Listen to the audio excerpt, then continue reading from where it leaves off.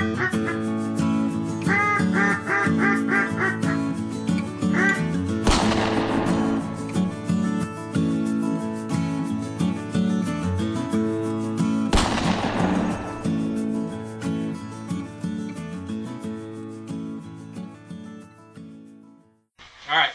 let's start. Alright, well, welcome back to another episode of Blindcast. We have a guest with us today. I'll go ahead and let Andrew Rain do the introductions, since you probably know him best. This is my brother, Jess. He's, I've known him my entire life. He's, are you like 10 years older than me? So, 8. He was out of the house when, like prominent times, so Jess was like superhero. I always like looked up to him, and he recently just moved back to Spokane area, so it's been really good times to have him around, and like I get to see him all the time, and we wanted to have him on because he's my brother. So was there ever a time when you were in your adolescent stage where you threatened to go live with your brother? No, but as soon as I graduated high school, I lived with Jess in Florida for a summer for 3 months. Me and my other brother Jake, we lived there they're all summer long. We had an awesome time. That was the only time I lived there. But Jake lived with Jess for like 10 years after that. Jesus. He lived with me almost every summer for probably 6. Not the summer. After the summer, because he worked in Alaska. Excuse me. Yeah, so he was there most of the time. He was only gone in the summertime. That's true, yeah. Well, we also have Chris here. Yep. You weren't on the last podcast, but Nope. we got you back. Got you back for this one. Tell us real quick what you did to your bow last night, Oh, yeah. Well, since we got you here.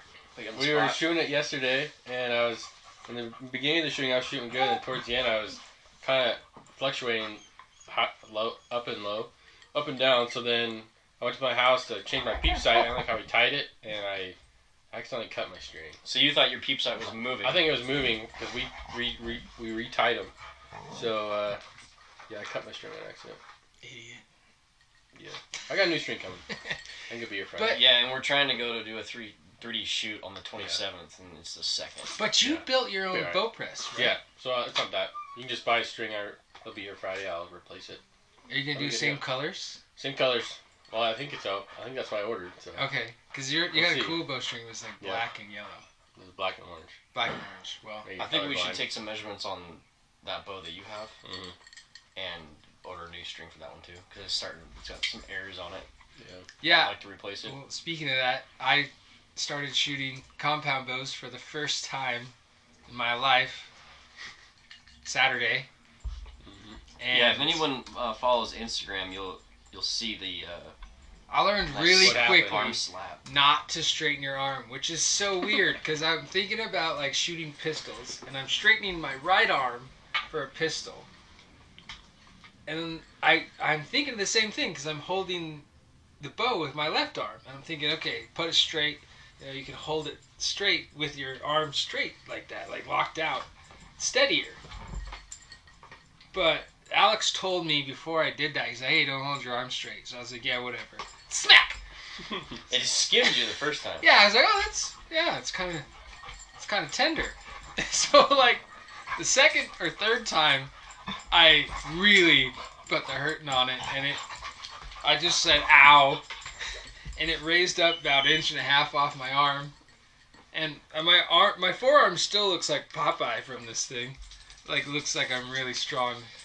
The But second it's- time that you did it and you actually hit yourself, like, I figured it was kind of a rite of passage. I didn't really Yep. make fun of you too much, but kind of you do it once and you learn. Yep. And on the third time, I couldn't help myself, and I was just belly laughing at him. I'm like, I don't know what else to tell you. I've told you about 3 times now, and you've been hit 3 times. And I've shot it without Alex there, and I've still done it to myself. So I don't know when I'm gonna learn, but it's not anytime soon. I think you should just go buy an arm guard. I probably should. Yeah. It'll mess me up too, because I'll be like ready to shoot, and I'll look down at my arm, which Yeah. is straight. I'll be like, oh. And then you'll That tilt might be forward a Yeah. a little bit. Mhm. Yep. Is it there? Can you see it? Oh yeah, you can You still can't, there. yeah, you can see it. It's like a That big purple. as a softball. You can see where the string hit. Look. It's crazy See how that line? round it was right away. Yeah, it was raised so much. It was like. Well, your boat's cranked down, what, 70 pounds too, isn't it? Yeah, well, it wasn't, and then we cranked it back down to 70, and you did it once when it was backed off, and then another time when it was at full power. 70. That one hurt. It put the fear of the bowstring into me, but then I forgot And about then you were it. afraid of the bowstring. No, then I forgot about the bowstring and did it again. But the worst thing is I was like putting them on the target at 30 yards, and we messed around with the sight, and now I can't do it right. Have you shot since last night? No, I didn't shoot it today. Well, Yeah, that your arrow flight is really nice, which is like the key part. Like your arrows are flying nice. You just gotta sight it in now. Yeah. Move the rest. And we had you close last night. Yeah. Yeah. Jess, you shot a crossbow first time tonight. What'd you think? I was really surprised at how little the felt, tension was when I loaded it. Yeah. And then it was really intuitive. It was just like shooting like a firearm. Yeah. Yeah. So it has like some kind of a reflex sight of some sort. yeah, like a red 3-dot sight. Yeah. So it ranges it pretty nicely. Mm-hmm. And you have quite a bit of experience with firearms. You were in the military for 20 years. 20 years. And I grew up hunting. Grew up with Dad, hunting, so What, you- what branch were you in? Navy. Navy. And I worked my career with the Marine Corps. So the Marine Corps doesn't have their own medical staff. So I'd get stationed with them and then do their medicine. Yeah, so what was your job in the Navy? I was a corpsman. So I do like medicine for. And he had some really cool jobs. I did. Like you'd had like you were like talk about that a little bit. So I joined the military and At during my 18, right? at Right out of 18. high school. and I turned 19 in boot camp because I was like the older kid in the school because I have an October birthday, and so Coolest birthday ever. It's like smack dab hunting season. oh yeah, October 13th. So That's Oh, yeah. I gotta tell the story real quick. Dad, when like Jess was born, like he brought him back and he said he like went down and shot some ducks, right? yeah, Yeah. He like brought Jess back to the house, went down to the lake that my parents live on, and snuck some ducks. It's like the coolest thing. It's that whole like adage like you shouldn't like when you on February 14th don't get too busy because your hunting season's in 9 months. Well, 9 months later, Jess is born. Well, when my daughter was born, my wife. Oh kept yeah, on same having- day. My wife kept on having the false alarms, Braxton Hicks. So she thought she was going into labor. Well, the day she was actually born, I was out bass fishing, and there was no reception, so I had like 14 missed cell phone calls. Oh, God. I made it there on time. The best thing about that is Chris, for his recently born daughter, he couldn't go out of like more than 30 minutes out of town. No, I couldn't go too far like out. he was on lockdown because of that same reason. Yeah, we had to be Yeah. within 45 or 30 minutes. Wherever we go on, it had to be a phone service within a certain range. So like we would get out there and then, like, hey, want to hit this spot up, and it was like clearly out of Chris's range. He's like, yeah, we'll just go real fast. Don't tell kids. Because we went out to the Ritzville spot, Yeah. and like he's like, I don't have service. We need to walk this fast and Yeah. get out of here. Yeah. We were out there for like 2 hours. Yeah. I saw Yeah. we follow a lot of other like hunting handles on Instagram, and did you see the one where this wife posted a note that her husband had left her, and it said, "This is the last day of hunting season. Please do not have the baby today. Don't ruin this for me." So it was a letter to his pregnant wife, like, That's funny. don't have the baby today because this is like the last day of hunting season. That's funny. I did see a meme today that reminded you, Alex. You know that one where it's Kermit the Frog and he's sipping on like tea, and it's like Oh, I don't yeah. give a f guy. Well, it was him sitting there, and he goes, "I'm just gonna sit here and drink my coffee while you guys put out the duck decoys," and it reminded me of you very much. I'm guilty.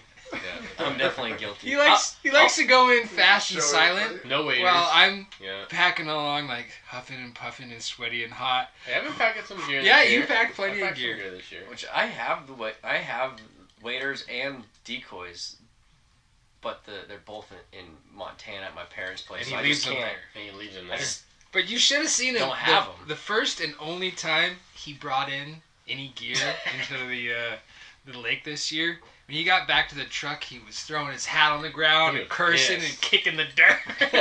I spent the night and I packed in, and then it like rained, didn't it? It got all wet and heavy. It snowed. It snowed. It That's right. snowed yeah. that night. Yeah. There's definitely So my some stuff was- benefits not to being the guy that doesn't have the gear because you don't have to buy it or maintain it. And Yeah, I just buy the beer for the point or Exactly. whatever. Yeah. We don't drink when we're hunting. What are you talking about? Drink when we're After. fishing. after. Fishing. Drink when we're fishing. Yeah, definitely. But sorry to interrupt. Go ahead, keep going about your military oh career. yeah, you 'cause it's cool. yeah, I hijacked this. So I went to like boot camp and then I went to corpsman school, learned how to do medicine, and then I learned how to do work with the Marines. So it's called FMF, Fleet Marine Force, or FMSS, and they taught me how to work with the Marines. And then I worked in a hospital for a while, and then That was a cool hospital you were at. it was You were at Bethesda, right? The Bethesda. President Hospital, or what, I President's forget what Hospital. that's called. Yeah. National Naval Medical Center. Oh, that's cool. So that was cool. And then I transferred down right after 9/11 to North Carolina and Cherry Point area, and then deployed almost immediately to the invasion of Iraq for Iraqi freedom, and got to work with EOD for a long time. Which is Explosive ordnance disposal, Oh, and wow. that was a really fun deal because you're in a very small group. One corpsman, 2 Marines that are EOD techs, and then a security detail. And we did what's called route clearance.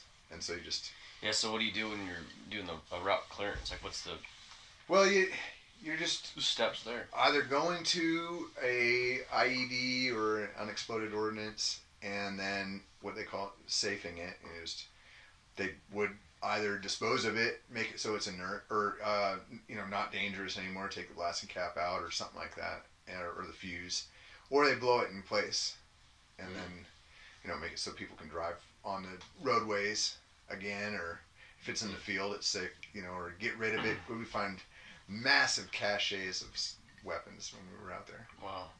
So you were kind of the medical staff with this group, Mhm. right? So you'd fall in behind, and you weren't actually the guy that was diffusing any of the equipment, but you were... No. We work as a team, so I'd usually do like communication, maintain the equipment. I didn't actually like walk down with a bomb suit. But you were right there with him. Oh yeah. Yeah. well, not next to the bomb. I know, but Oh, yeah, you're he rolling was with the there. same... Yeah. rolling Yeah. with those guys. He's out Oh there. my goodness, yeah. Because you're, only a I mean, couple. imagine it was not just one guy going out in a bomb suit. I mean, they have a team of people that are helping them out. Like I just described it. So it's the Yeah. 2 EOD techs, myself, and then a security detachment. Yeah. So they would provide like what they would say internal security, and then when we get there, usually there would be some kind of external security, like a convoy already there. So they'd safe the area, and then our guys would be what they call Angel Watch or internal security, and then I would usually perform the role of communicating with whatever unit is there, whether it's Army or civilians or it doesn't matter, because we would show up and then defuse the bomb or make it safe. And that was like your second deployment. My first deployment and my second deployment, and then my third, I would just with an infantry unit, and we did security patrols and like what's it called? Security patrols. We just make sure go out and we stay in one location on one side of a barge, or like on one side of a bridge, and we just make sure that there was nobody doing anything that they weren't supposed to. Make sure people weren't transporting illegal firearms or anything like that. Ordnance. And then for your fourth one, which is when I got Pepper. I went to Afghanistan Okay. on my fourth trip. Yep. And I was with the 1st Recon Battalion. At that time, I no longer was actually doing the stuff on the ground. I was in charge of the medical unit. So But that was like the pimp shit one. yeah, it was really cool. We did a lot of really neat stuff. Yeah. Yeah. And it was the very last time that any full battalion strength reconnaissance, unit deployed to Afghanistan. Well, at that time. Yeah. It might be there now. I don't know. Mm-hmm. I always kind of brag a little bit about Yeah. you because you're always doing that kind of stuff. So it's kind of cool to talk about it with some other people because I don't know if it these guys. I think I mean I haven't because I don't know everything, but it's kind of fun for other people to hear. Yeah, it is. And I got a lot of really awesome training and got to meet tons of people. So I feel like I've, got the opportunity, especially when it comes to firearms and Yeah, you had all that kind of stuff. I Very get the funny. opportunity to use all that stuff. you on had a pretty fairly cool regular jobs. basis. Some pretty cool jobs. Yeah. Was at times it was pretty stressful when you were Oh, out in the yeah. field? For sure. For all different kinds of reasons. I always kind of thought it was, when you're getting ready to go on a hunting trip, you're up early and everything's got to be pretty well planned out. You can't just show up all willy-nilly. What does the planning look like for that? Is it Oh, it's you're just not- intense. are you out every day or is there a downtime where you're doing the planning and then you got these operations you're doing, then you're going back and doing planning, or kind of how So does they- that They flow? break the training down. Individual training, they teach you how to do your job, or be in the military and then do your job. That's how they do it. And then once you become in a unit, they do individual skills. So you learn how to fire your firearm and use your radio and stuff. And then you do small unit training. So it'd be like a fire team or something like that. And then a little bit larger, like a squad, battalion strength, and then it goes all the way up until you're doing MEF level training, which is, thousands and thousands of people doing an invasion or something. So when we do it, a mission, Yeah, so it's for example, you're- really broke down. you're on your first deployment. Yeah. Talk about a So- step for your first, your mission that you went on. Maybe your first one that you did. Yeah, well, the thing is that they train you before you even leave. And so you do everything the same way that you would on a deployment. But if you were going to go on a mission in country, you break it all down and we do sand maps, and you might spend a week talking about going and doing that mission. If you were going to drive, from Al-Assad to Tikrit or something, everybody would know the route. Everybody would know every call sign, every frequency to get a hold of different people along the way, all the military assets along the way. Everybody would know everybody's what everybody's job is along the way. Before every single mission, we'd talk about what our rules of engagement are. The training is 10 times as much as the actual mission. So, Right. So what would you just a good ratio of planning and training versus the actual task that you're doing? He said it 10-1. 10-1. Unless you're doing, Oh, especially if you're with a reconnaissance battalion, but if you're doing daily security patrols, I was doing, every day I would do 3 patrols, and they were between 5 and 10 clicks, which is maybe almost a kilometer. And so Back to If the you were doing metric stuff. if you were doing 3 a day, What's that in beers? You weren't here with that one. Yeah. But the last podcast, I gave the guy some crap because he was talking in metrics. oh yeah. Well, it's less than a mile. Let's just Yeah. say that. But it really depends on if you're doing it every day. Because the very first time you do a security patrol, which is kind of like if you were to walk around your block, you spend a whole lot of time doing all the setup. But then if it becomes repetitive, you still need to know all the information. Still break it down before you leave. But a lot of the details have already been worked out. And we usually don't need air assets. Because that stuff has to be worked out days, weeks in advance or whatnot. Well, I'm going to rewind you back a little bit to when you started hunting with Dad. Because I don't know when you started, because I was a baby. So I don't really know too much of when you and Dad went hunting, because you and Dad hunting was different than me and Dad hunting. So I wanted to know, like, talk about when you kind of started and how that kind of went, and maybe your first few like big harvests or whatever like that. Yeah, I'd love to talk about it. So, hunting for me, growing up, was walking down to the lake. I was really blessed.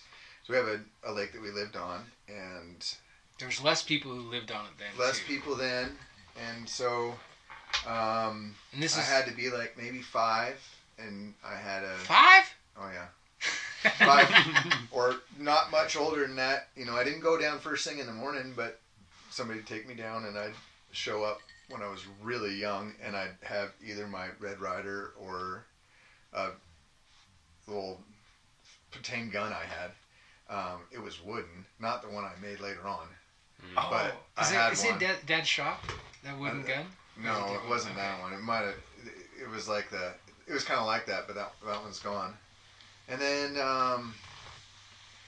I guess I went to hunter's education when I was either 8 or 10, whenever it was first off. Yeah. Because I think it used to be 8, anyways. Maybe it was just 10. And I got my hunting license, and I shot my first goose when I was 10. That's sweet. That was really cool. Nice. With 20 gauge over and under. Oh, I had nice. 22 Magnum on the top and a 20 gauge on the bottom. Is that? Do you still have that gun? The Savage? Yeah. The Savage? That's like the Oh. Trapper Special. Yeah, it is. Yeah, it's really cool. It's like the grouse.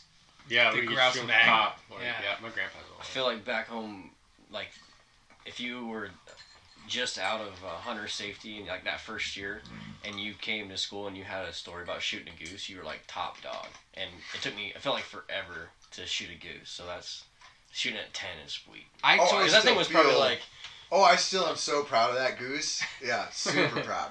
I told you guys about my first goose that I'm almost positive now that my dad shot it. But it was on. It was don't on, take this from him. Like, No, he probably got it. But I'm saying that Dad shot that goose. I finished it off. There you go. But he shot that goose. It was right down by the Santa cans, and we probably shot at the same time. And I probably shot way over here, but he probably hit the goose. And I was like, "Yeah, that's my goose, Dad."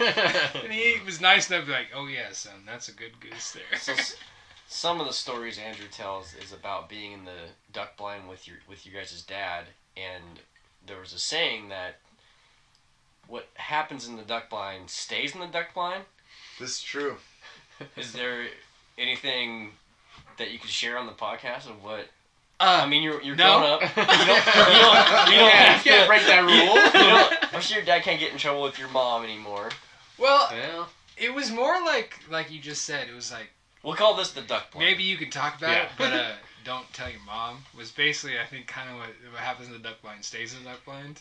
I think that's true. I also kind of took it because when I went hunting, and whenever we went hunting, it kind of got to be treated like one of the guys. Not, you're still like, the son or whatever, but you were You could really hear the one of cursing. guys. Yeah. And all the manliness. So you could really kind of, I mean, you still had to be respectful and not complain about being cold, but at the same time, you were one of the guys, so No, I gotcha. you got to be in on some of the adult conversation. Right. So it was conversation, a couple nippers here and there later on, maybe.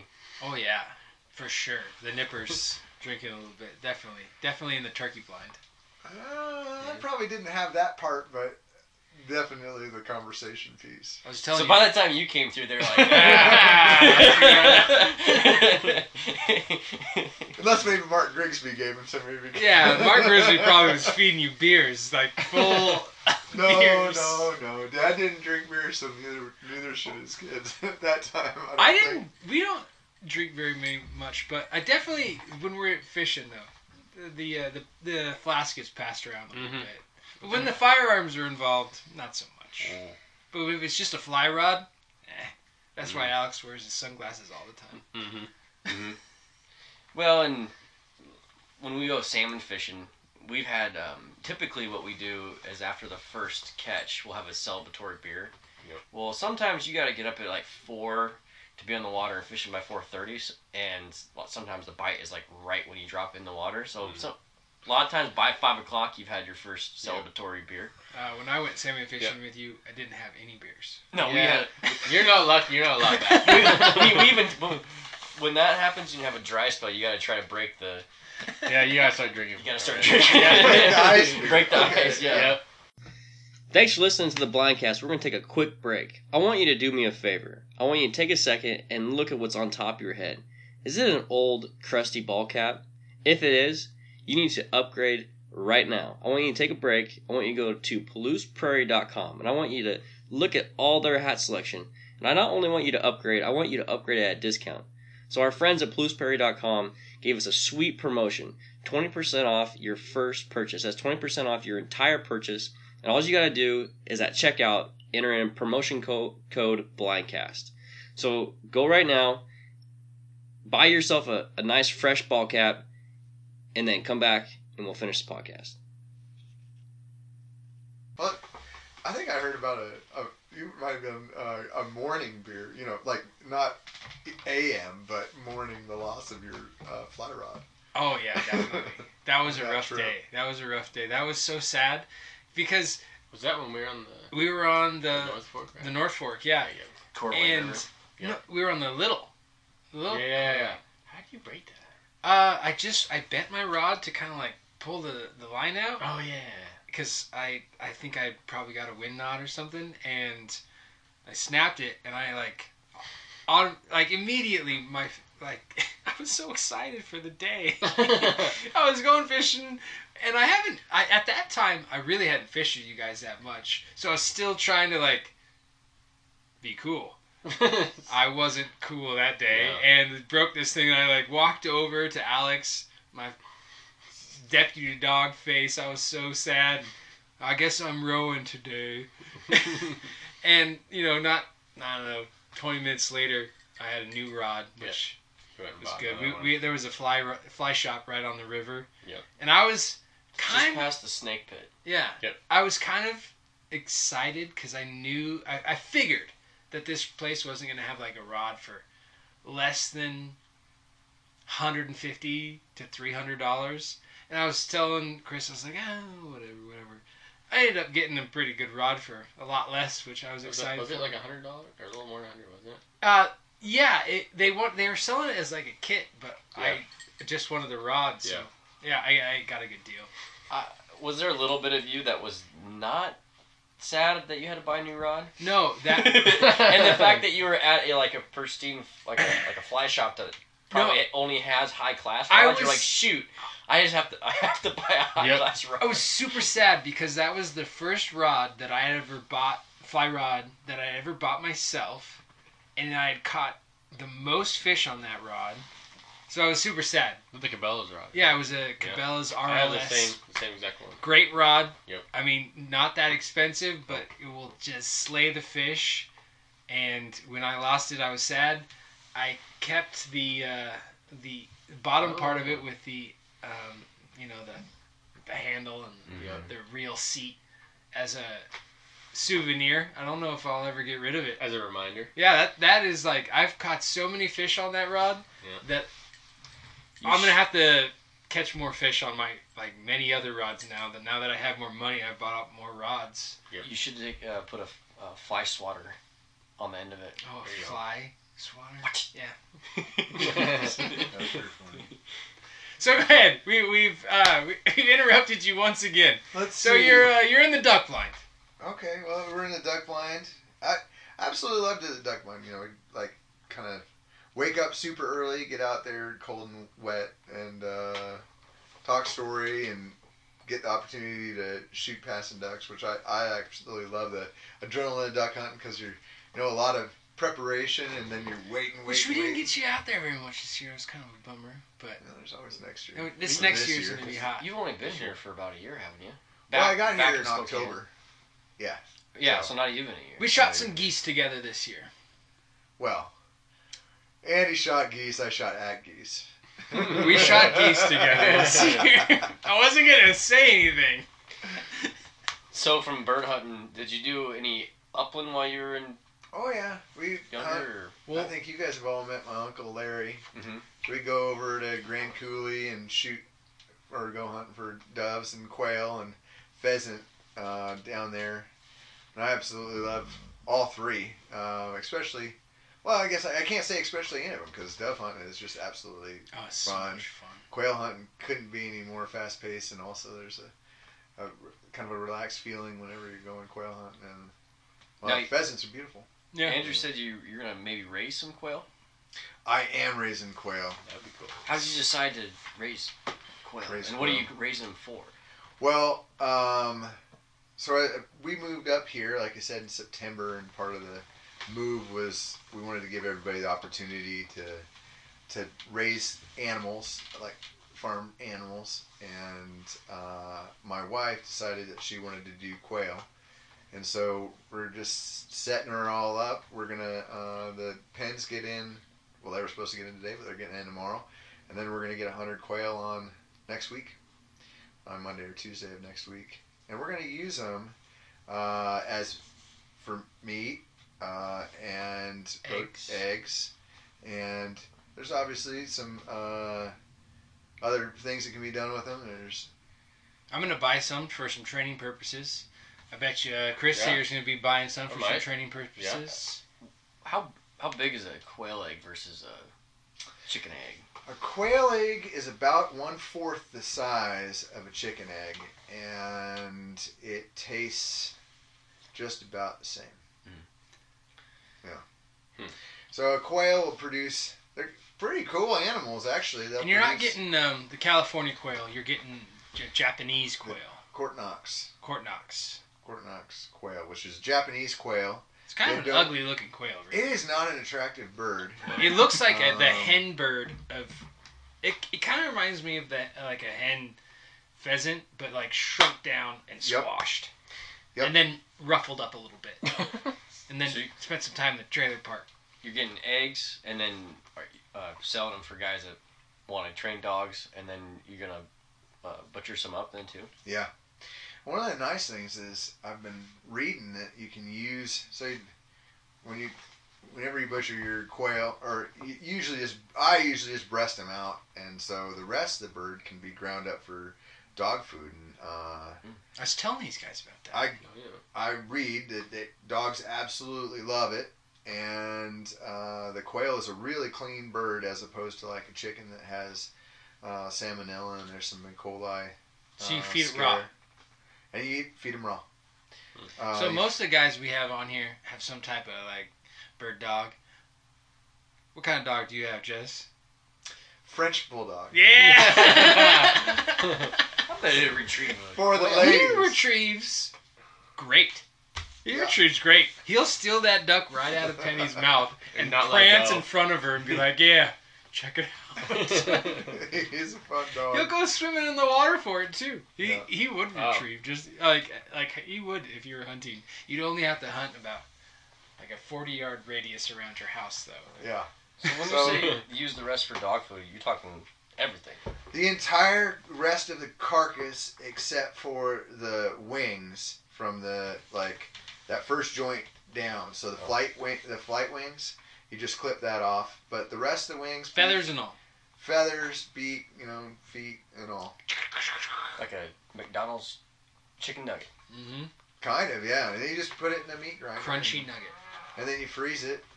And Bring it out for food. Turn it out for food. Do you know if it, like, depending on the weight you're supposed to feed your dog so many cups, is there a different amount that you have to feed Hobbs? I don't have any Hobbs idea is, on that. Hobbs yeah. is this dog.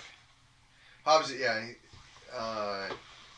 He eats currently a lot of eggs, so we'll probably continue to feed him eggs in a certain portion. But we'll see how that works. And you guys have been feeding Hobbs not just regular kibble for quite some time because he farts a lot. Yeah, we keep Hobbs on basically a homemade dog food diet. And or his at dog least food augmented. looks delicious most of the time. Like you would have no problem getting Eating on it. that and eating it. Yeah, He's a lot of squash, chicken, lots of chicken. chicken eggs. No. It's good looking food. Is So how long will like 100 quail last you? And is it mostly for like self-sustaining farming for your family, or is it? So the quail, we're getting 25 adults, which are in 4 breeding sets of 5. Or we're getting 25. Let me see 5. Let me see 6. 14. Excuse me, we're getting 24. So 4 sets of 6, and those will be laying eggs, about 300 eggs a year. So, and then there's males in there, so they'll be fertile eggs. And so we'll be able to eat those eggs right away. The rest of the birds are going to be day olds. And this is our first time, so we're expecting to keep about 80% of those. And we'll raise those up, and the males we'll go ahead and butcher. Be able to keep 1 for every 5 females. But then we'll go ahead and keep butchering whenever we can raise up enough of the younger birds to keep our pen full. So right now, we're not exactly sure how many birds will fit in our pen, but it'll be somewhere in the neighborhood of a maximum of 160. So this will be basically like a starter. That's a big covey. How big is this pen?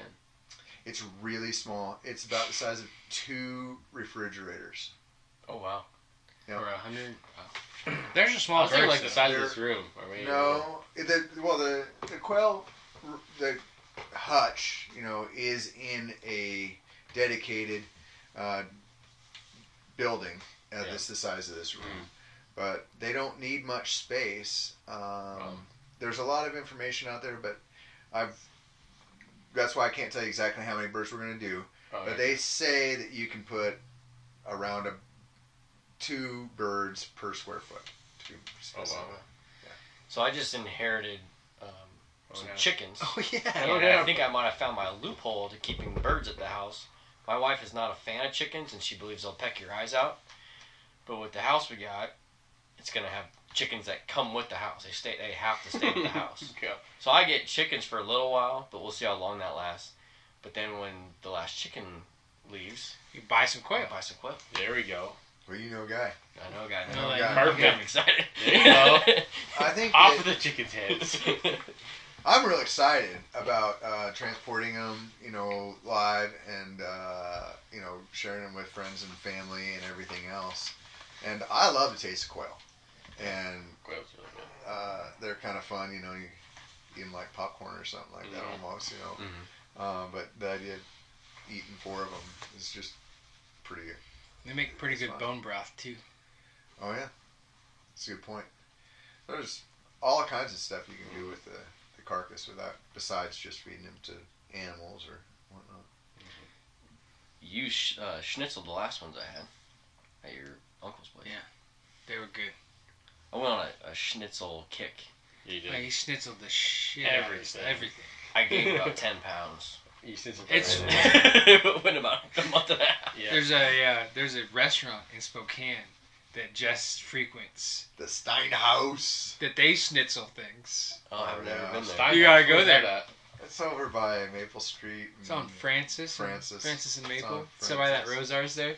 Oh, okay. The Steinhaus, they got German beers and they schnitzel everything. Oh, that sounds good. Pounded and fried. That sounds Yeah. good. Well, we're going to go. Sounds like my type of establishment. I went. Yeah. So I had been talking to Jess. I was like, "Hey, you got this place, but kind of by your house. We So- gotta try this out. Go ahead." When you're done with your thing. All right, so I got we a got joke that we'll we have gotta to take try off the this podcast. out, but and then like a week later, Jess was like, "I was there. I had schnitzel. And I'm going back every week." Fun beer. And then, all right, we're gonna rewind her back to where we were talking about.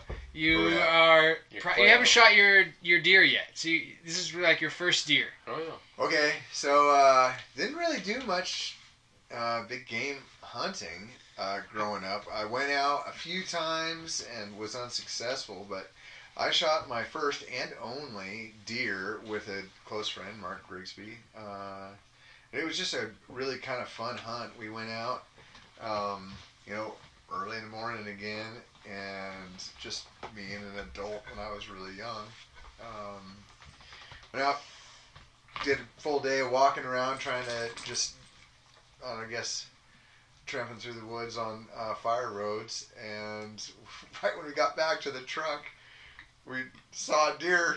Within sight of the truck, and I just raised up and really got a perfect shot, just a lucky, I guess, shot, and just dropped it dead as could be.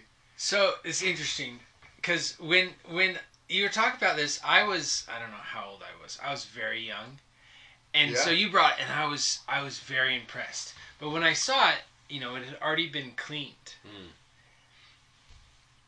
And it's embarrassing to say, but I thought that Jess had shot it in the little butthole, because that's the way I figured I'd seen it, because it was just splayed open, and in my mind I was like, that's how you shoot a deer. And for probably 2 years, that's what I thought. I got over that, but still, that's what I thought. I snapped up on that. I was shooting my dad's pump 270. It has a 3x9 power scope, and it was a real close shot, maybe 50 yards, maybe even closer.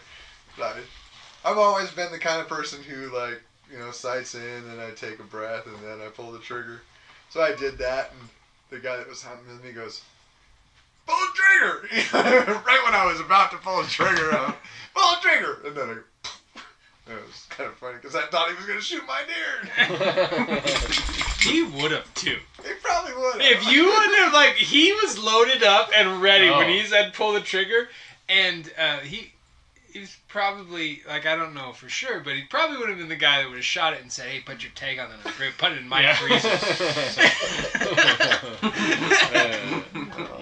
It was awesome, and so we taught me how. And I had buck fever. I remember I got done, and I got it out the first time I've ever been around that much. When you around your first large game animal and you're getting it out, the smell, I can remember it just to this day.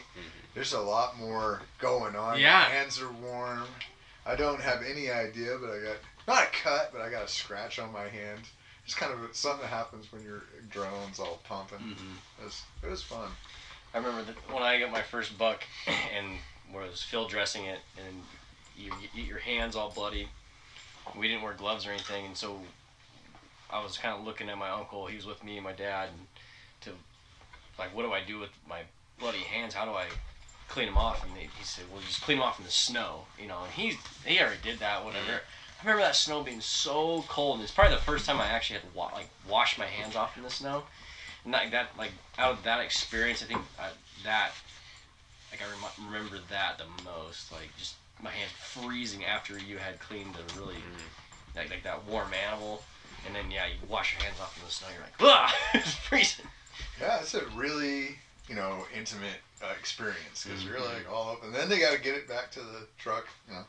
6 steps or something. Real rough. Yeah. But still, first time I ever picked up a deer. I seen them all running around, but it's pretty cool. Then this year, I must have shot it on a few. Yeah, we heard that. Yeah, we heard that. Well, don't get there yet. Okay. So you're out of high school and you haven't done very much stuff, but then you get to North Carolina where you start doing outdoors kind of stuff again. You're kayaking, you're fishing, and you're doing cool stuff. And this is where I have a lot of memories about Jess because, this is when I start really having memories about stuff. Oh, okay. So you did some really cool stuff there, and I did some of it with you, and go ahead and talk about some of the saltwater stuff. And North Carolina, I was really into kayaking specifically, but I did do some saltwater fishing when I was there. And I got the opportunity to do some duck hunting with a few buddies. But I think once we got down to Florida... Did you have to get out of state, or what was it with you're the in military? Wherever you go, as long as you have orders, you get in-state licenses. Okay. Plus you get Washington state licenses Nice. as a state resident. So So you don't have to buy out of state license for wherever you're stationed. wherever you're stationed, right? Gotcha. And you could also hunt back. And I can always back hunt home. back here. Yeah. Very cool. With state. That's whatever cool. State license. I mean, I would hope that I didn't know. I always got great. I mean, when I was in the military, I always got. Well, I still am in the military, but I always got really great, discounts on hunting and fishing licenses. And North Carolina and Florida were no different. They did a great job. So was it North Carolina that we were doing the cast netting for like the squid and? Oh, I totally forgot about that. But yes, that was North Yeah. Carolina. That was a great memory of mine. And so go ahead. I don't know how you learned about it. I It's- can it's talk about great. that. Yeah, that's great. So, It's such a cool way of fishing, and yeah. I don't know how many times you went, but when I went, it was pretty efficient. It was awesome. It's totally efficient. I completely forgot about it. So we lived along the Intercoastal Waterway, which is just a really amazing water feature. Is that brackish water? Is that what It's that is? brackish Yeah. water. And basically there's a barrier island just off the coast. And in most areas it's not very big, just looks like a little river. And we would go fishing for shrimp along that Intercoastal Waterway frequently. It's funny, I didn't even mention that. But you go out and you just learn how to toss it, just like shooting a bow or any other sport. And you load the net with the weights on the end of the net and toss it out there. And the deal for cast netting is find a good place, get good at casting, and then just cast all night long. And we filled 5-gallon buckets up with shrimp. Yeah, Of shrimp. and it didn't take long. It took a couple throws, but I figured out how to throw that net. Yeah. And you want it to go in because it's a circle. You want it to get as wide as it can when it hits the water, and then you wait a little bit and you just like tug it in, and the rope lifts up and pulls in whatever you got So it's just a series of lead weights around in a the circle. Yeah. Yep. On the outer edge of a net, and with a drawstring in the center that goes to around the weights. Oh, so And we caught shrimp and squid and Fish, all kinds of all stuff. kinds of stuff. When you're casting it, and it's only legal to keep the shrimp, but we didn't catch a whole lot of big fish anyway, so it didn't matter. But The squid I thought was pretty cool. I don't know. oh yeah, there was all kinds of bioluminescence. The squid, and I'm not even sure what else was, but you'd throw the We ate casting this. it in. It tasted so good. Oh, it was terrific. It that was so a good. lot of fun. That's one of the things I remember so much about, like North Carolina, is how fresh those dang shrimp were. It was like they were like candy. They were so sweet, and they were. We just boiled them, like nothing crazy, and they were just like. Boil them or do them like scampi. Yeah, they were the best thing ever. The other thing we did when we were down there is you could catch the little fish on the inside of the break, and then you use those for live bait with the bait cast fish? net. So you could use those for bait fish, which was really a good way of setting yourself up to catch a So lot you of catch fish. the bait with the with the cast cast net. net, and then you'd have a bucket. So once you had your bucket of bait, what did you fish for? Like what? Or how? And, I always had to have the book, but I think that my favorite fish was the ladyfish, and we always fly fished for the ladyfish. Just to get this. You ever seen a Chinese finger trap? It's like an expanded piece of plastic. So the fly was pretty big. It was almost the size of a quarter, and it was made out of that expanded plastic with the lead eyes.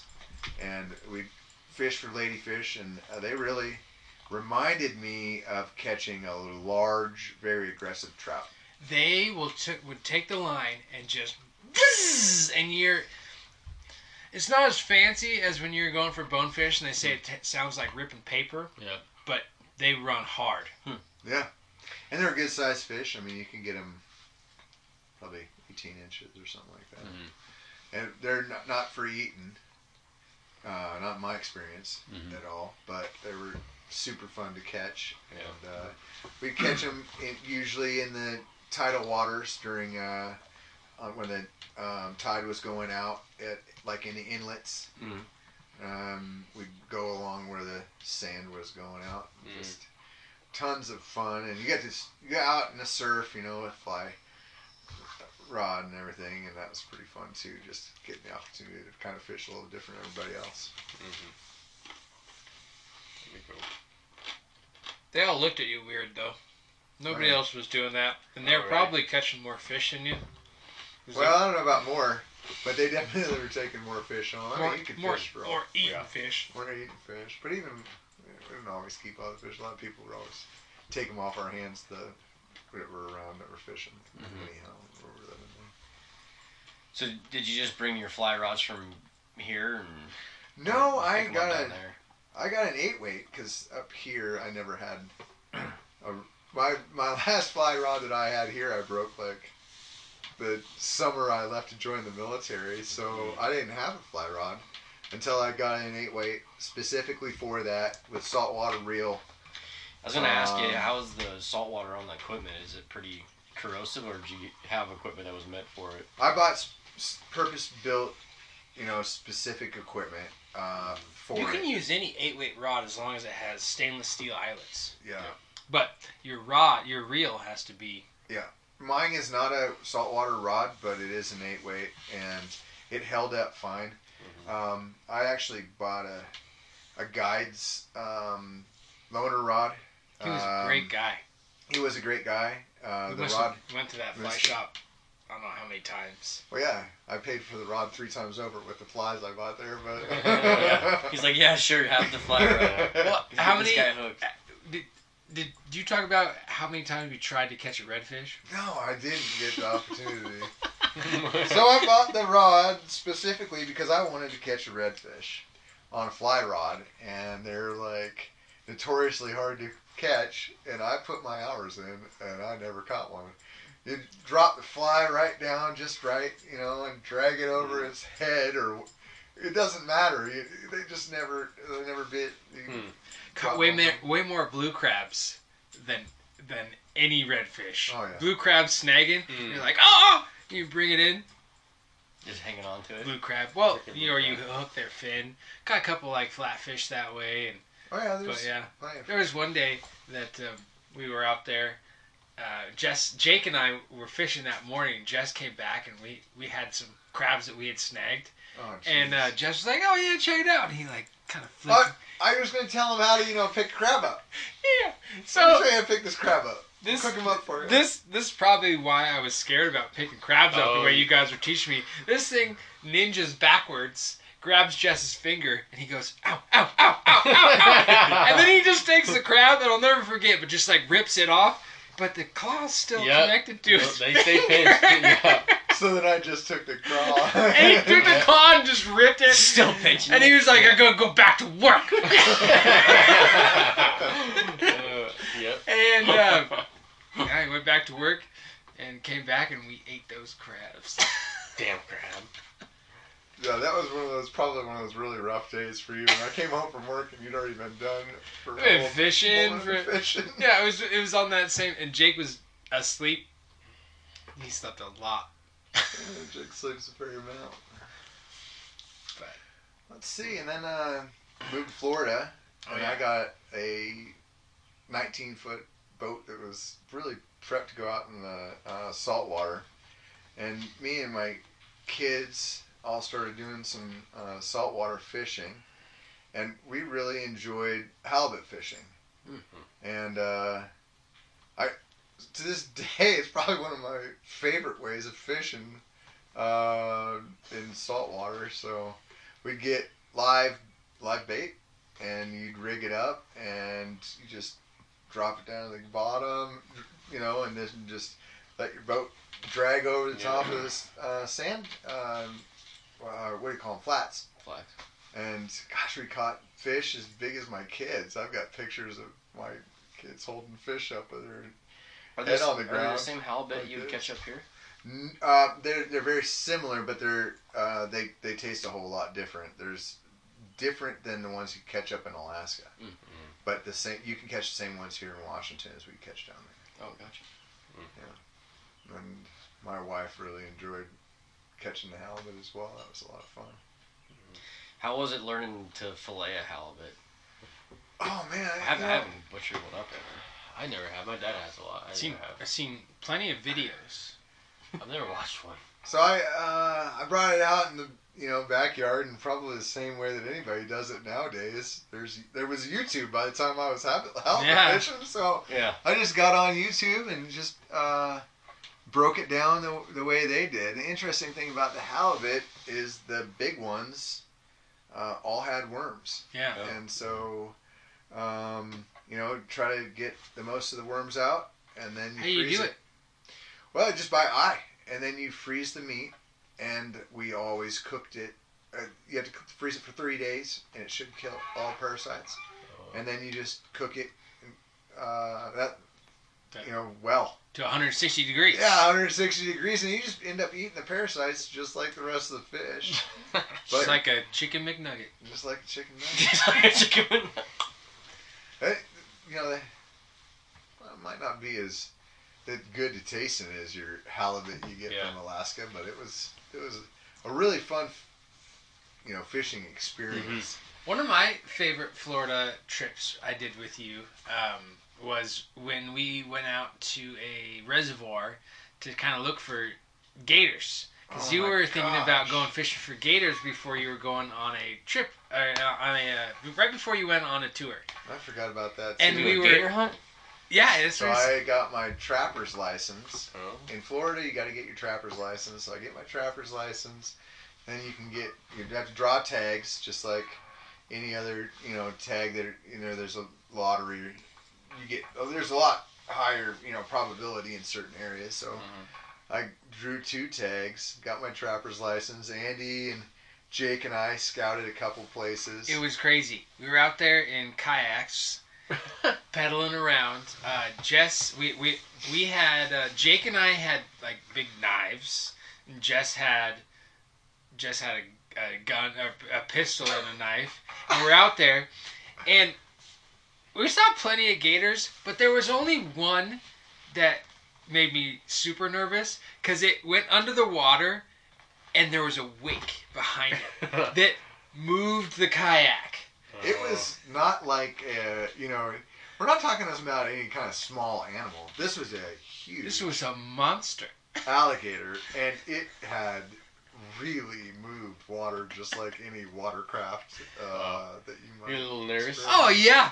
And I think Jess was probably nervous for all of us because he was the only one with a pistol. And he probably, looked at me and I was sitting over here with, this big old eyes,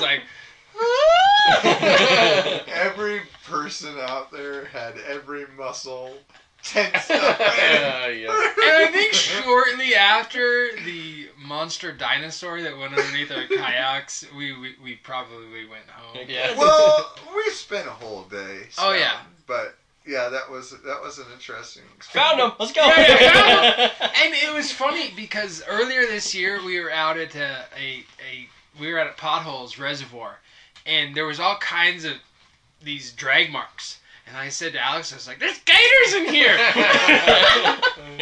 I'm like, I don't think it's a gator. And they were beavers. They still look like gators, so. So long story short, that's the whole story because I unexpectedly deployed. I think it was 2 weeks before the season started, and eventually got in a little bit of trouble with the Florida Fish and Game because I never sent back the tags. Oh. And so they said I couldn't hunt there. I couldn't. My trapper's license. That was part of the deal. Is I either had to tag an alligator or send him back. But I just packed him up, and so I lost my trapper's license for a year. I did contact them, let them know what happened, and they said I could just send in a letter. But I was leaving anyway, so it didn't end up happening. So, before we kind of move on of Florida stories, we had Tor on a few podcasts ago, and we talked about a pig hunt. Yeah, And there are fun. 2 sides of this coin. So I'd like to hear your rendition of pig hunting Florida with knives. So, Tor is a childhood friend of mine, became a family friend, and Jake was living with me at the time. That's our middle brother, and so he came over and visited, and I contacted a guiding service that had a bunch of private land and hunted with dogs, and they encouraged hunting with any legal, weapon that you wanted to hunt with. So when we contacted them, I let them know that I wanted to hunt with a knife, and I had Randall Made, which is a Florida knife maker, who pretty famous company. They made a bunch of knives for a lot of presidents during Vietnam and since then. I had one of their knives, and my buddy Tor had a specific, I think it's called the Hog Hunter by Alaska. We talked about it, yeah. Alaska knives. Boar Hunter. Boar Hunter. Anyways, we contacted him and set up a guided hunt, first and only guided hunt I've ever been on. And we made the trip down south, somewhere around south of Orlando. We were up in Jacksonville, Florida. The three of us, Jake went with us as a non-hunter, but they allowed guests. And they guided us with 2 or 3 dogs. We showed up, and one of these trucks that you sit up real high on, like a mud truck of some sort, almost like sitting on top of a Suburban. And we drove through their property as the dogs all fanned out and hunted, and the guide, did his deal and managed the dogs. Was there a lot of calls, or he just let the dogs run? He followed the dogs. So the dogs ran, basically, the dogs hunted. He wasn't sending commands, except for when they got on the hogs. And then he just encouraged, as far as I could tell, he just encouraged them to hunt the dogs, or the hogs. Anyhow, they ended up getting on a hog probably within the first, it was less than an hour, and we were on a hog, and the dog went down there and pinned it. I chased it through the woods a little bit because the buggy couldn't go everywhere. And at the time, I brought that same 45 because I didn't really know what to think, because you watch a lot of these YouTube videos, and there's like 1,000-pound hogs, so I did. You didn't know what they're gonna have waiting for you. I didn't know what I was gonna show up on. Hunting dogs sometimes are just little scrawny dogs, and these weren't any. They weren't all that big, and they had lost their main hunting dog that previous week. So I was a little bit more, concerned. Anyways, the dog had it pinned. Just one dog. One dog had this. There was 2 dogs, I believe, hunting with us, but this one dog had it pinned down. I went over and slayed it. I was really surprised at how quickly the animal died. I thought it was actually pretty humane, and I was more concerned about the dog than anything else at that point. This is not a small knife that he's using either. No, that's not. Like Tor's knife that he's talking about is like a 1.5-inch blade. Jez's knife that he was using is like a 3.5-inch blade. Like what width wise, not like. If you want to know what it looks like, Jez is using a broadsword. I was like, Andrew, that's a tiny knife. No, Jez is using a the broadsword, and Tor's using like a little kitchen knife, and Jess is putting in like a stop sign into this thing. If anybody wants to look up and see what I was hunting with, it's a Randall Made Model 14, their combat knife, and it is truly a combat knife that you could probably trust your life with. It is a beefy knife. Very, very robust. Anyways, it cut. I was surprised the knife went through the ribs. It cut through them like there was nothing there. Probably like 5 or 6 of them, because your knife is so much. Dor said he cut through 3, and your knife is so much wider, so I can only imagine. Is that it? That's it? Yeah. Does yours have the finger welds? Yeah, second down on the left. This one here? Next one to the left. This one? Right there. Yeah. Nice. You couldn't take that knife out of your hand. Yeah. Randall Made is an amazing knife company. They started out. They're one of the first knife companies that were making handmade knives in the United States. Well, as like a big big company, right? I mean, plenty of places that were making. Well, it wasn't actually as popular making handmade knives back then. No, there were very few people making handmade knives when Randall Made started doing it, and they made just really high quality custom made knives. They still do it, and they do a great thing. If for you the don't military. buy a used knife for Randall Made, you gotta wait. Well, it depends on the model, but you can wait. I believe that some of the models are up to 5 years. Yeah. But if you're in the military, Wow. I got mine in. They're combat models in a couple of months. Oh, okay. His dad waited like 3-4 years for one of his knives. Yeah, he did. He got the Trailblazer, which is a beautiful skinning knife. And he now has 2 of. He has the trout. Is it bird and trout knife as well? I don't know, but he has the Trailblazer for sure. Well, he got that other one in an auction, and I forget what the name of that one was. But you took some outlines of it to make a couple of your own. I did. It's a beautiful shaped knife. It is. We haven't really talked about it too much on our podcast, but there's a little bit of forging that happens in my family, and I have no problem saying that Jess is probably the best at it, and he also has the most tools to do it. And he's made some beautiful knives in the past, and I know that now you're retired, you're probably gonna make some more beautiful knives. I really love making knives. I love the joinery between the metal and the handle material, and I hate that part. I really like the design of a knife, and you have to be a little bit of science in there, metallurgy to make it hard and work well. And I really am excited. I actually set my shop up since I recently tore my ACL and had surgery, and I've spent some time getting my forging area set up. After you got to get up out of bed. Yeah, I heard it was like a crazy skiing accident that you had. Yeah, crazy. I was skiing with my wife on a blue. Blue. It was on the Bunny Hill, and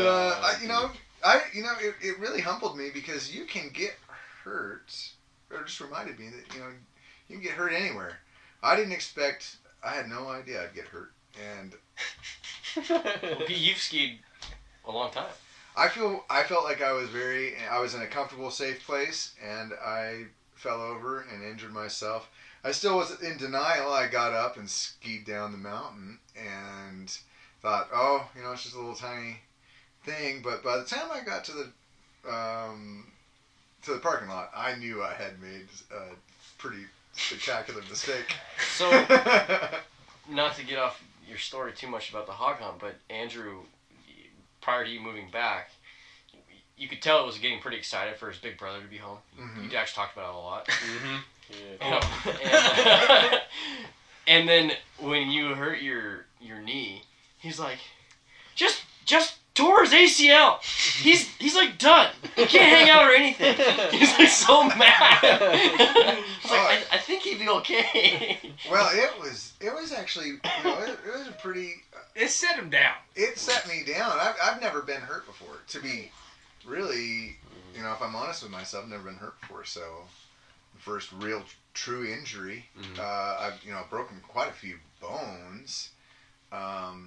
Been sat down pretty hard, but this was a pretty life-changing event. I spent the majority of January limping around or staying in the living room, and all of February doing the same, and just now walking around.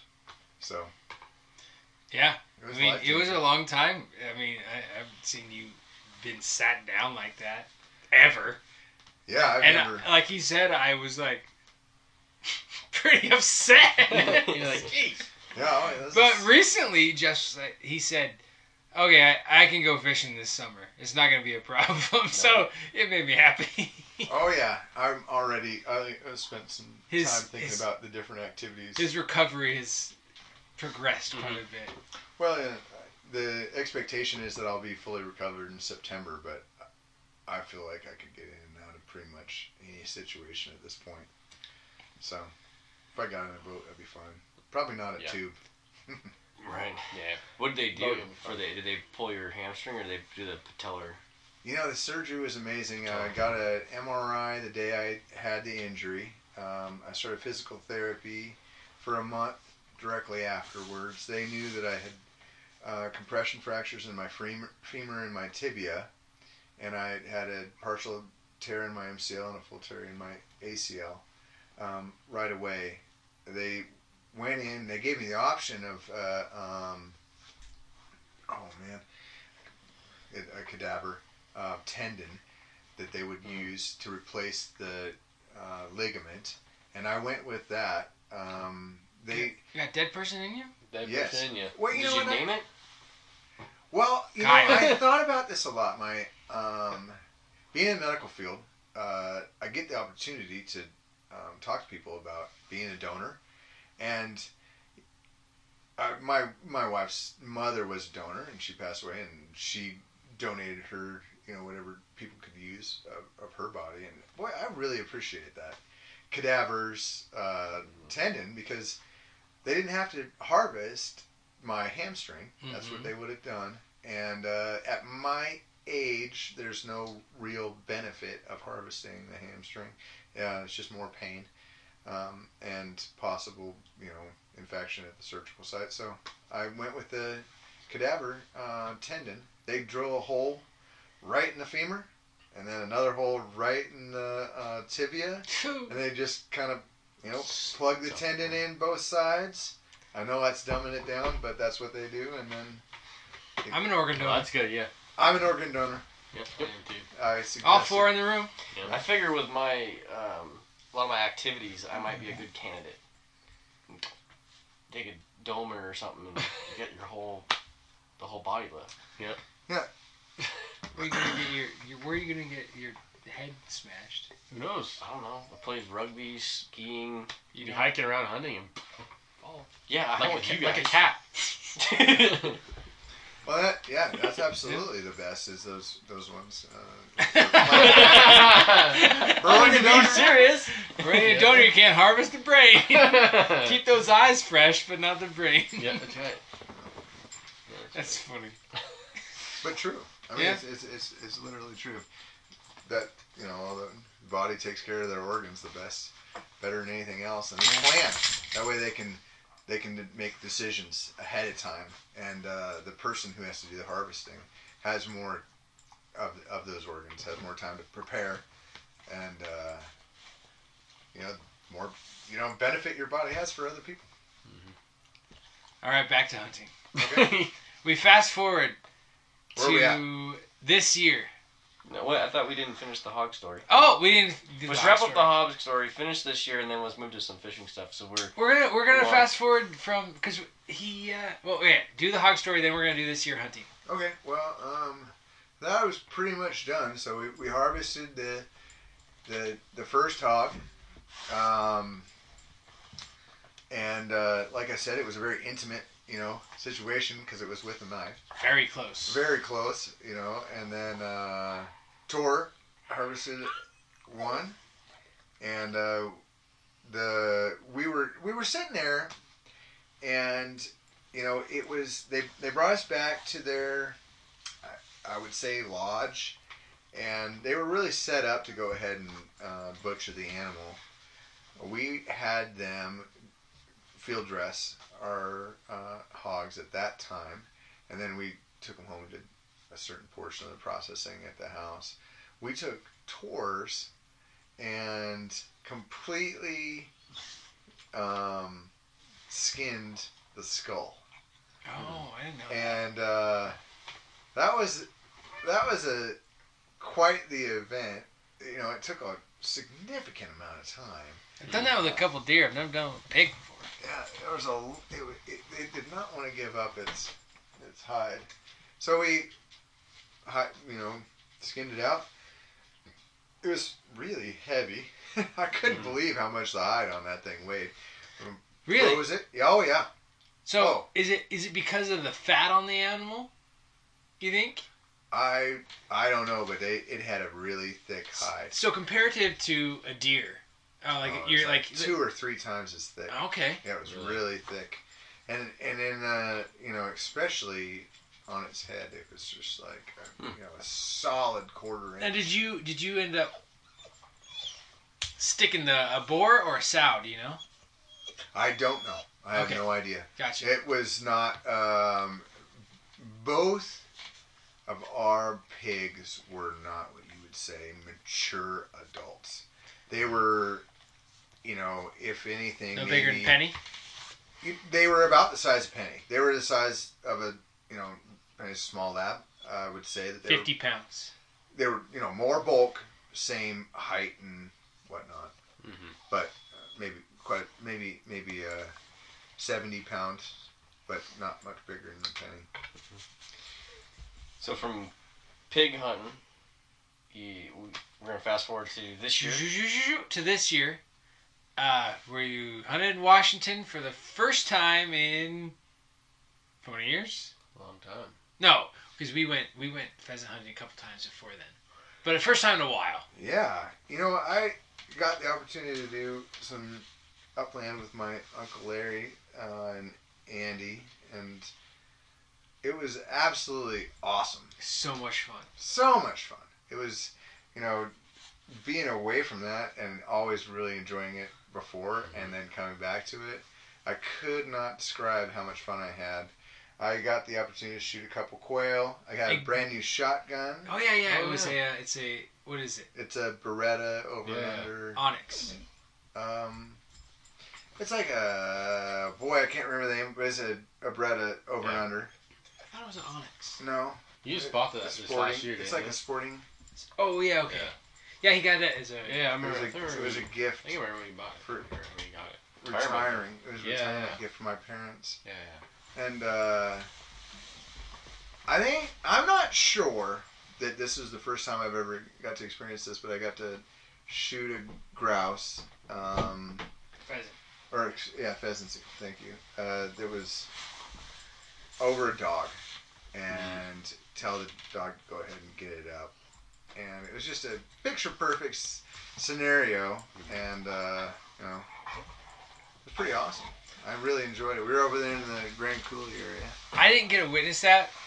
I wish I would have been, but it was cool because I heard the shot, and I just saw Jess dropping over to me, and he's like, "Hey, put this in your vest." Oh yeah, I don't have it.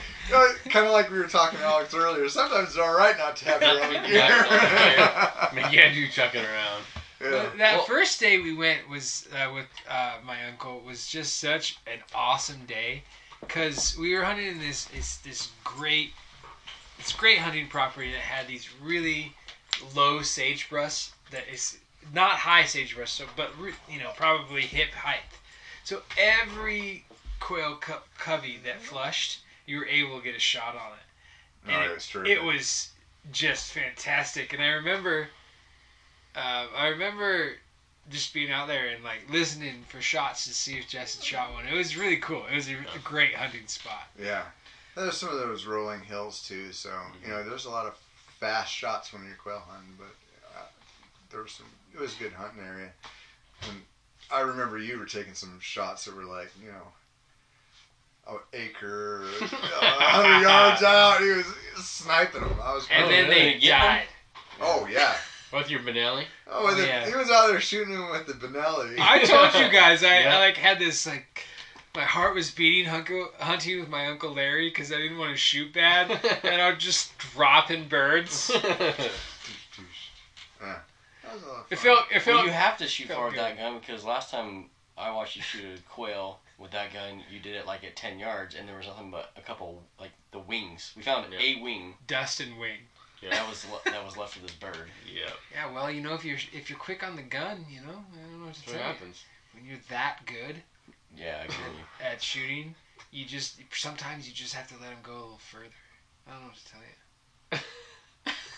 Quail hunting. All right, is- moving on to fishing. I did that one. I really too. can't say one way or the other because I did terrible this year. Andrew had a really good season, so Yeah, you can't. I'm say- happy for That's you true. You this year. can't say that. Can't say I shit. wouldn't want to wish upon you a poor shooting season next year or anything. Yeah, don't wish that, please. Yeah, don't shoot your new shotgun. Only use one shotgun. That's you true. won't have any problems Yeah, at it's all. very true. I'll use my Benelli, my other For one. everything. It's just gonna be. There's a great quote that's "Fear the man with one gun," and it's true. I should not use my new shotgun Ever practice it. ever. I'll stop shooting that gun in July, and then the rest of the time shoot the Benelli. Well, just before we go on, there's one last little piece of this, I guess, hunting situation or story. We actually are going to go. We're looking at the last weekend of April, and shoot some sporting clays. You talked to Dad about that? Yeah. Awesome. So we're looking at the last bringing my weekend of Benelli. April, and we're going to shoot sporting clays. I've never shot sporting clays. With my leg, I guess they have a electric golf cart. So, Oh, solid. I guess I probably won't. I'm not exactly sure what kind of handicap everybody's going to be expecting from me, but we'll be, golf carts and shotguns, awesome. and I drive by the place on a regular basis out by my house. And it's just beautiful. I've talked to you guys Upland. about Yeah, this I place a wanna do couple that. times. Yeah. Upland area, Fun. and so we're going to take.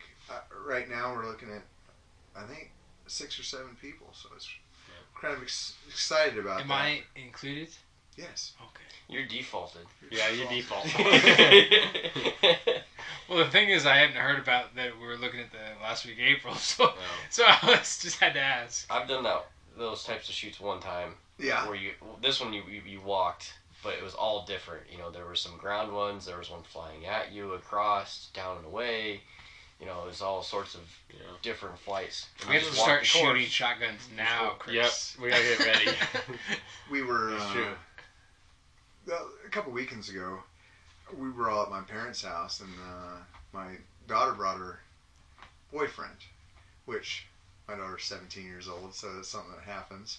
And all the guys got to go out and shoot a little trap, and we were shooting.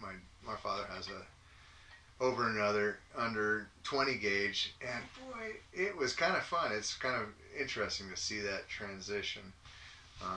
Not my favorite gun to shoot, but I shot quite a few clays. I think we all did.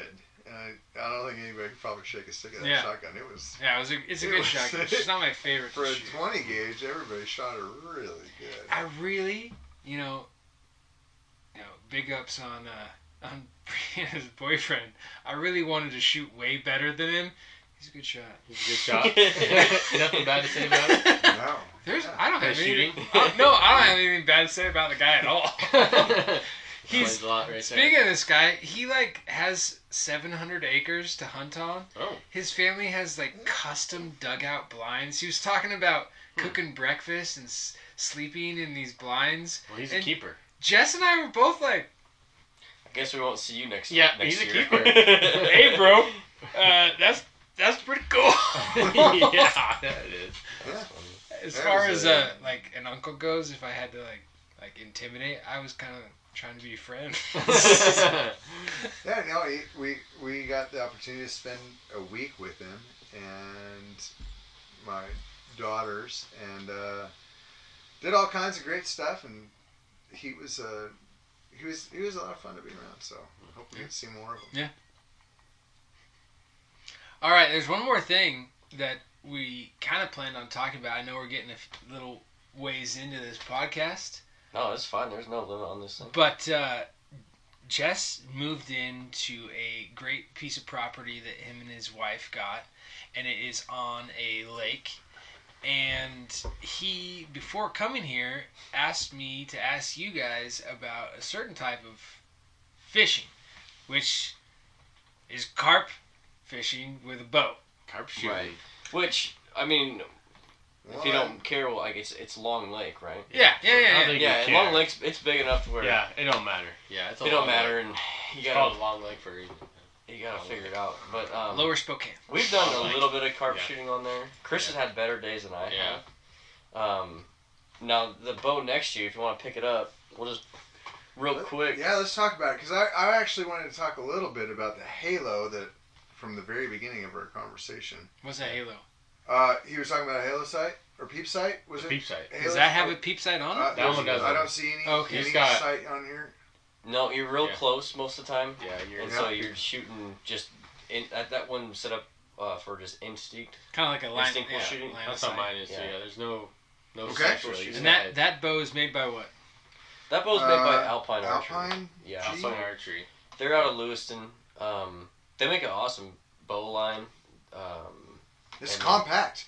I mean, this that thing is, is yeah. not very. I mean, it's only like. Yeah. It's less than 3 feet across. So I haven't shot any carp with that bow yet. Mhm. I do like the compound bow, but I'm kind of. We had a traditional recurve The setup recurve with that bows. same reel. Mhm. That reel is what I would recommend. Yeah. I had bought a reel last year This that is made by Ames. Mhm. Yeah. And how much they does make a it reel like popular. that one cost? between like 95 and 110 depending where you buy it from. Yeah, Damn, that's expensive. it is Mhm. expensive, but it's worth it. So you can do that And, setup. and your line is like stuck in a water bottle. Yeah, but that's the setup right So you there. can do that, or you can do what I have, where I just have a spool, and you shoot it, and then you have to like hand line them in, but then you have to, if you miss, I've seen your you spool. have to crank it on there really quick. There's There's that one you just reel it in. There's a cheaper one that looks just like a spinning rod that you like click the back, Is that the Zebco one we were looking the at? Zebco one. Okay. Yeah. And we never could get the drag set right, and so it would catch, and the line would break every Yeah, this time, one's and you nice. have to go fetch your arrow. Okay. That one, I've never had issues with it coming off on the bow we were using last year. No. The recurve. So well, my initial question was off of our dock. The carp are sitting about 20 yards or less. And so my question was, what kind of a bow would I be looking for? I would probably start off a cheap bow, Mhm. so like just a hand-me-down Nothing recurve too crazy or something. Yeah. What about an hand-me-down compound? That's what I You don't did. want a ton of poundage. What if got you turn this- it down? Yeah. You could turn it way down, but I think that one should be turned down quite a bit, and it's Yeah. probably like at 35. Yeah. And I think all the way up it might be at 50. Yeah. But even that, I don't know how deep it is below your dock, Mm-hmm. but you also got to keep in mind, like, if that line breaks, you're gonna lose your arrow. So there's plenty of depth where, what I'm talking about, but Long Lake has a lot of milfoil. Yeah, which- later in the year. Yeah, which is not, this is some thick line, Yeah. but, I was thinking that a low power bow, because when you're on a boat and you're doing kind of a weird angle, shot, I was thinking that a low power bow would be good for that, but I didn't even think about it getting stuck in like a log at the bottom of the Yeah, that's. lake. Like a traditional bow is cool for like the quick shot, because like sometimes they'll be like right below you. Like Yeah. that's where a lot of the shots are. All of a sudden it's like right there, and with Yup. that, you kind of Yeah. have to pull all the way back, aim, and shoot. Where Yeah. with the longbow, it's so instinctual. You're just Yeah. like, plunk. You can go back as far as you want and let it go. Yeah. Yeah. It's kind of. So, power-wise, a recurve, I know that it It how just much- depends on the bow.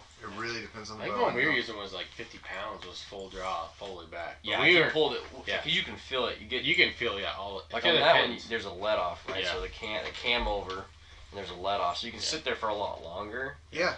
But on like a traditional bow, like as you pull it, that's why I said like if it's real close, you just like pull it back a little like halfway even and just let it go. Well, yeah, Or you you get can all pull the way opportunity back. to see them as you're going along. Yeah. They're super close if you were Yeah. up on the bow. Well, that's good information. Mhm. Tell me about this arrow.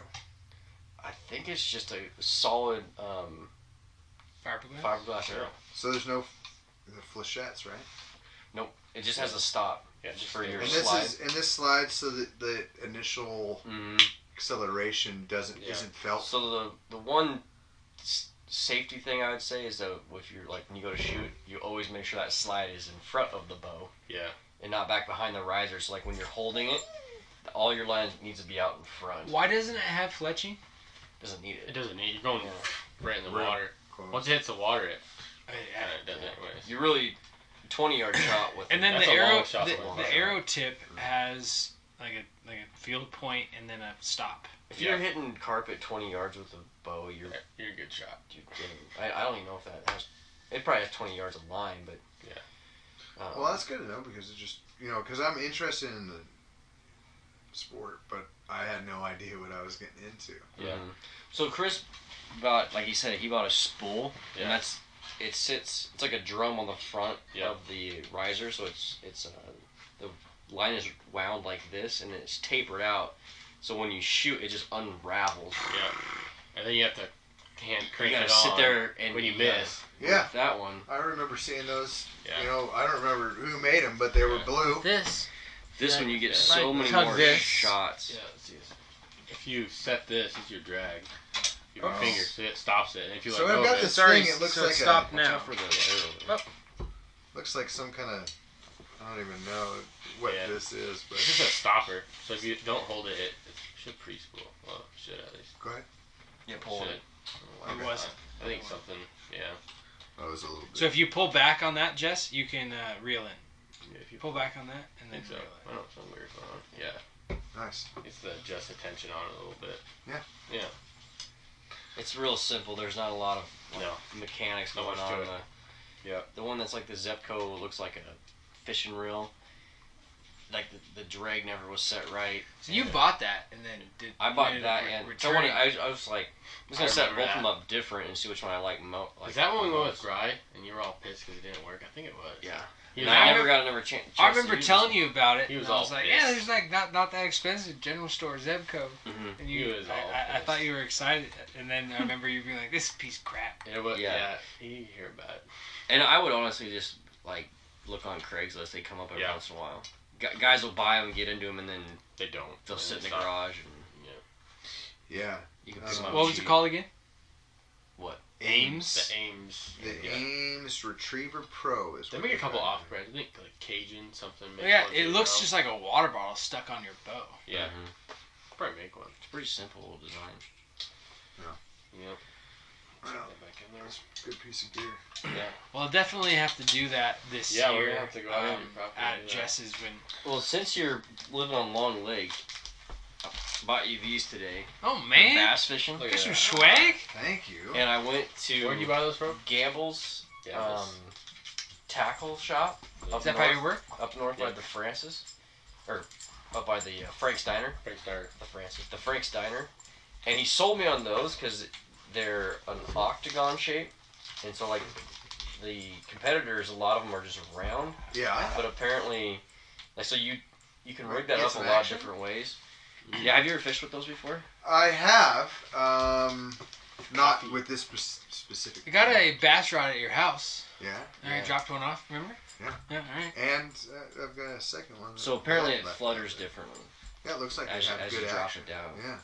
And then I got the 4-inch one because it's kind of the middle of the road. A lot of guys like the 3-inch for doing like a drop shot, and then a lot of guys like the bigger 6-inch Senkos. Uh huh. So the 4-inch is like right in between, so you can kind of do the Texas rig where it's like weedless, I always go with the bigger worm. the wacky rig, You get the wacky. or like you can shorten it up and do a drop shot. Yeah. And last time we were at Long, I put one of those on a drop shot like a foot above the Yeah. weight and caught quite a few. Huh. So that's why I picked those out. Cause I'm really excited because the guys are off our dock and they're toting that area almost every day. We're down there doing chores or just sitting there talking. And they're ripping lips. And they're saying, "Oh, this is the place right here, best place on the lake." So I can't wait to try. They're Well- it catching out. bass. My Yeah. mom, Oh. alone, ended up like just throwing out some kind of like rooster spinner or something, and she ended up pulling out like a 3-foot pike out of her. That's no exaggeration.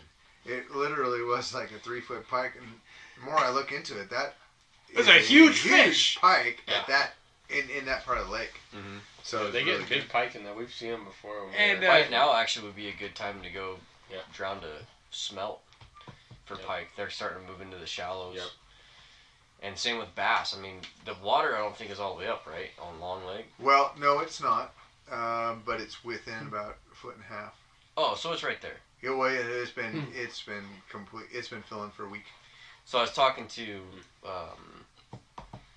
Bill maybe. I never met the From, guy. Bill at the shop today where I got those, and he said that sometimes when, like the pre-spawn, some of the fish will go up, the bass will start to spawn, and then the water will rise, and they'll be like trying to spawn in 10 feet of water where they want to be in that more shallow water. So now that it's real close to full pool, the males will start staging sometimes, I guess. What's that mean? So the males will go up, and when you catch a bass in the spring, you see that it has like a bloody tail. That's from like fanning the beds. They'll start making the beds, and I guess the females will do it too. But the females will kind of stay back in the deeper water, and then when their time comes up to lay eggs, they go into the shallows, and that's when you'll see them on the bed, and they call it bed fishing, right? And so you're targeting these fish that are getting ready to spawn, and then once the females leave, the males will come in, and they'll be on the beds. And he said a lot of times the people will go and they'll see a smaller bass, assume it's a male on the bed, and the female will be close by. So like, don't pass that up, because the female could be just like a couple feet, 15 feet off, and come hammer. And the female's the bigger fish? Yep. Females are bigger. And they're using stuff like that with like a drop shot. They'll find the bed and they'll drop it right on. What I was interested was that it said it had like a coffee flavor.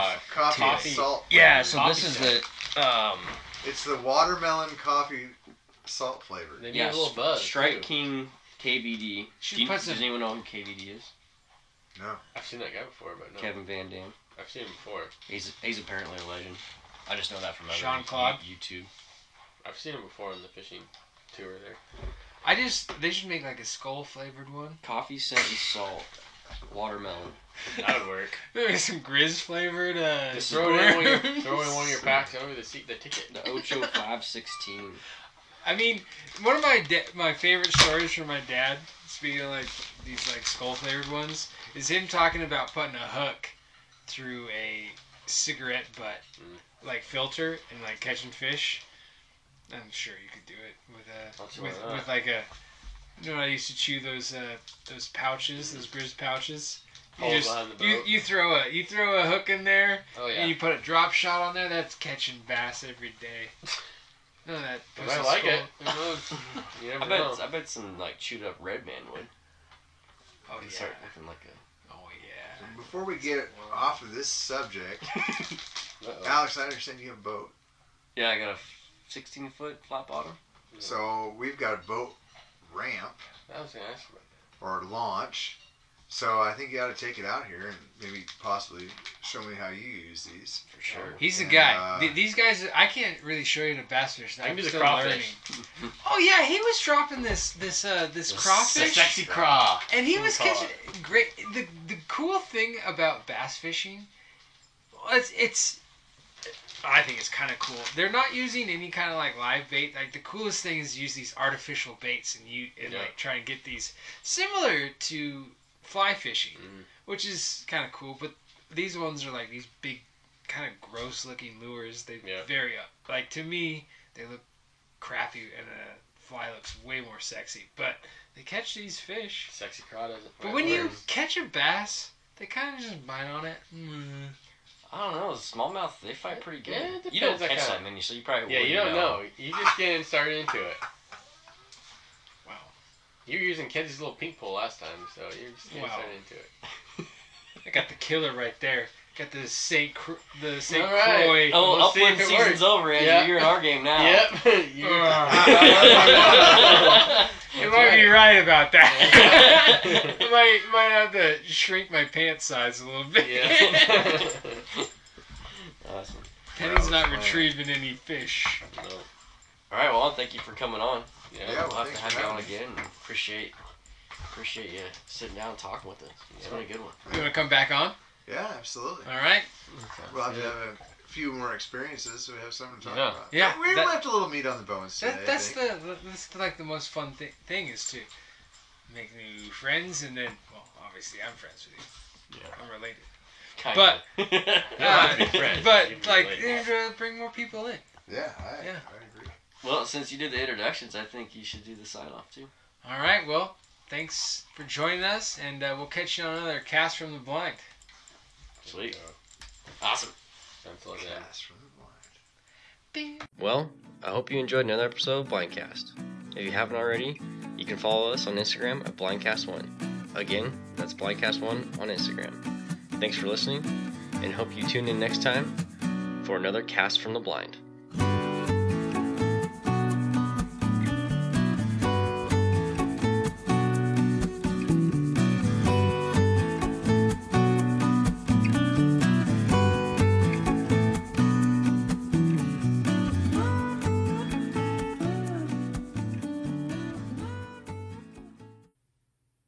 Ha ha ha